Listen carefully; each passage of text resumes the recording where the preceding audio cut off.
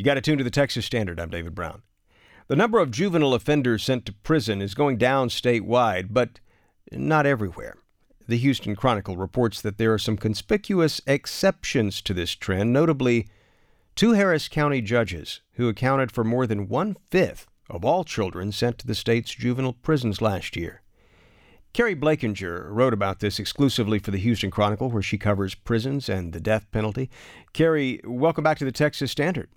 Hi, thanks for having me again. Why this anomaly? Is there something that kids are getting involved with in Harris County that's not happening elsewhere in the state, or what explains this? Well, there has been an increase in aggravated robberies with kids around here, and there has been some increase in the number of kids that are appearing in these courts that have charges that would make them eligible for TJJD for the state juvenile facilities. But that those changes only explain part of the increase that we're seeing, because there's also some striking differences between the 3 courts. We have 3 juvenile criminal judges here in Harris County, and 2 of them are sending kids to TJJD at much higher numbers than the 3rd judge. So how much of the state juvenile detention population do Harris County offenders occupy, and how are these 2 judges responsible here?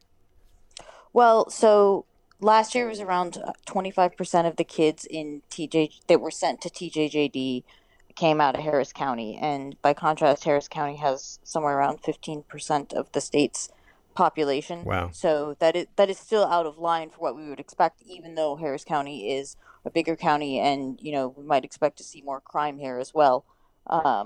So the 2 judges are Judge Glenn Devlin and Judge John Phillips, and there's no reason to believe that they're seeing any sort of different type of caseload. Cases are, for the most part, randomly assigned.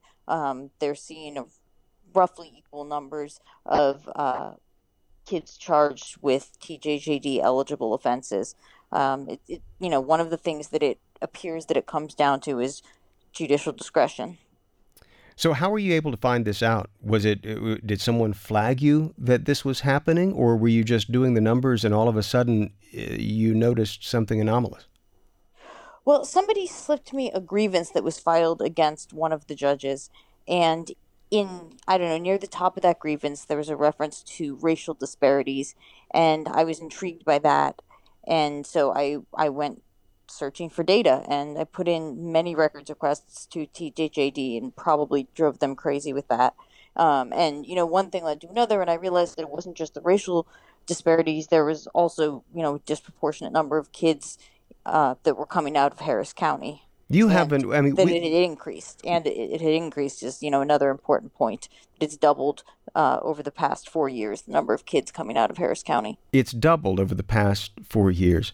Well, yes. You mentioned that racial component. We haven't really touched on that here in this conversation, but this too is striking.